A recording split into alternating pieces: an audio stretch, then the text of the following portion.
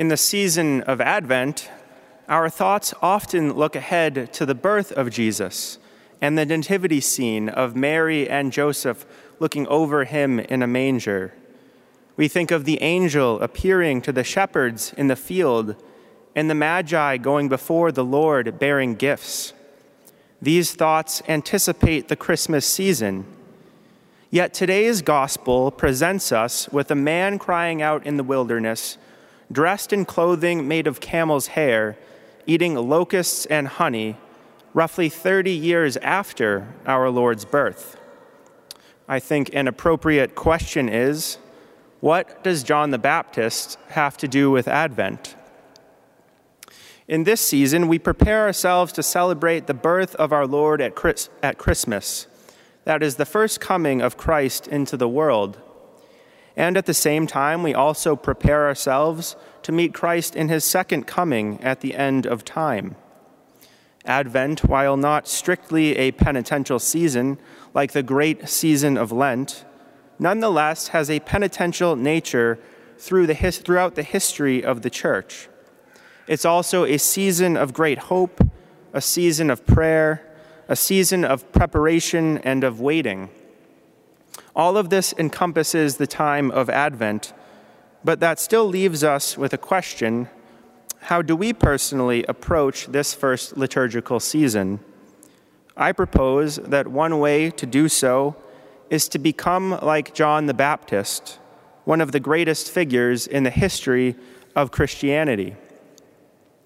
If we truly think about John the Baptist in the context of Advent, we quickly come to see that he embodies the spirit and expectation of the season.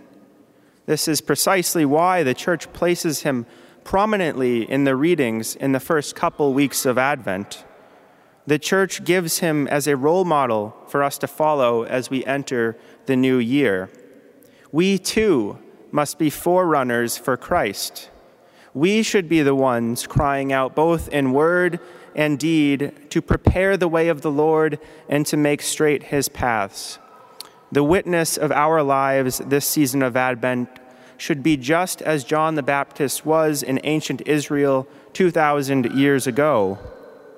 In reflecting upon his life, let's consider three things that can help us in our own approach to Advent today: his mission, his own personal preparation, and his spirit of humility.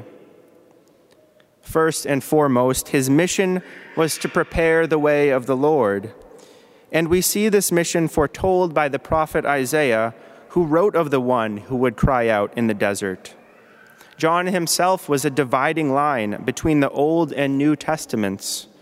Born of elderly parents, he represents antiquity. Yet he proves to be a prophet of the new times, even from before his birth. After the Annunciation, when Mary arrives to meet her cousin Elizabeth in the hill country, John leaps for joy in his mother's womb at the presence of Christ. John is a prophet of the Most High, destined to go before the Lord to prepare his way. And today we too have that same purpose, that same mission to prepare the way for Jesus Christ.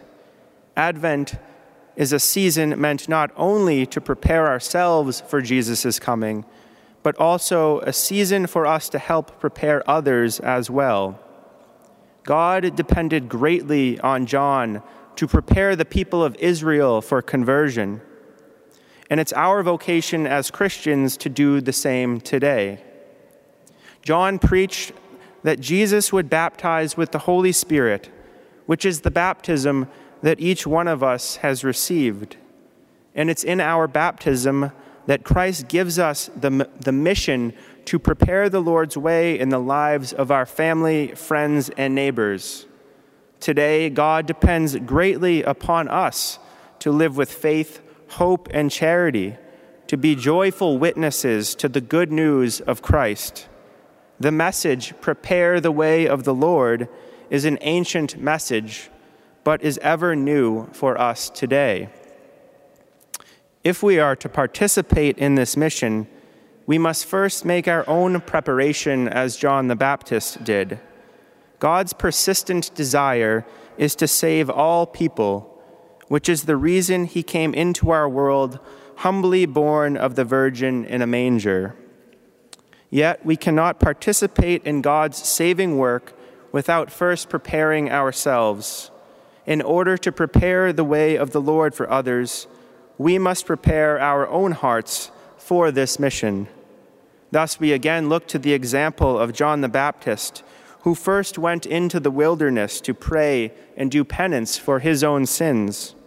Advent is thus a season of our own preparation to grow more deeply in our own relationship with the Lord and to do penance for our sins. But during Advent, this preparation is not done begrudgingly, but rather with a great joy, hope, and expectation for the coming of Christ. So we should ask ourselves, what am I personally doing this Advent to grow closer to Christ? Am I turning off the negativity in the news to spend more time in prayer with the Lord? Am I doing spiritual reading this Advent to deepen my life of faith? Do I plan on making a good and humble confession before Christmas? God desires to enter our souls more deeply than ever before this Advent. In our joyful preparation, are we too growing in that same desire for the Lord to enter our lives more deeply come Christmas time?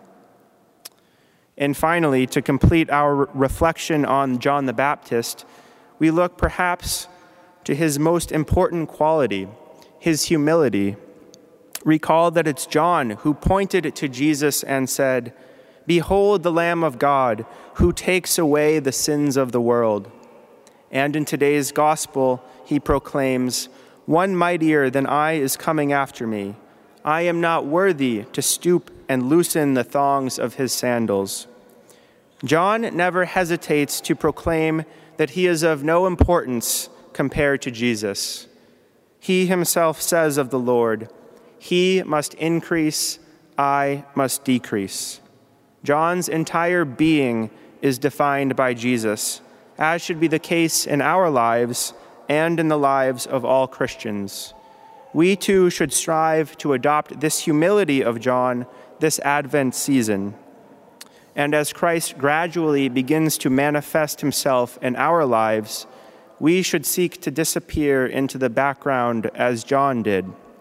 We too should allow Christ to be made visible for the world to see. But we cannot do this without humility. Only in a spirit of humility can we first approach God in prayer, and only in a spirit of humility can we bring others closer to Christ. Humility is necessary in the life of every Christian, which is yet another reason why the beginning of the liturgical year presents us with John the Baptist. Thus, as we continue in this season of Advent together, consider the spirit of John. Consider adopting him as your role model for the remainder of the season. Reflect more upon his mission and his own preparation. If you have not had the Advent you planned thus far, don't be afraid to begin again.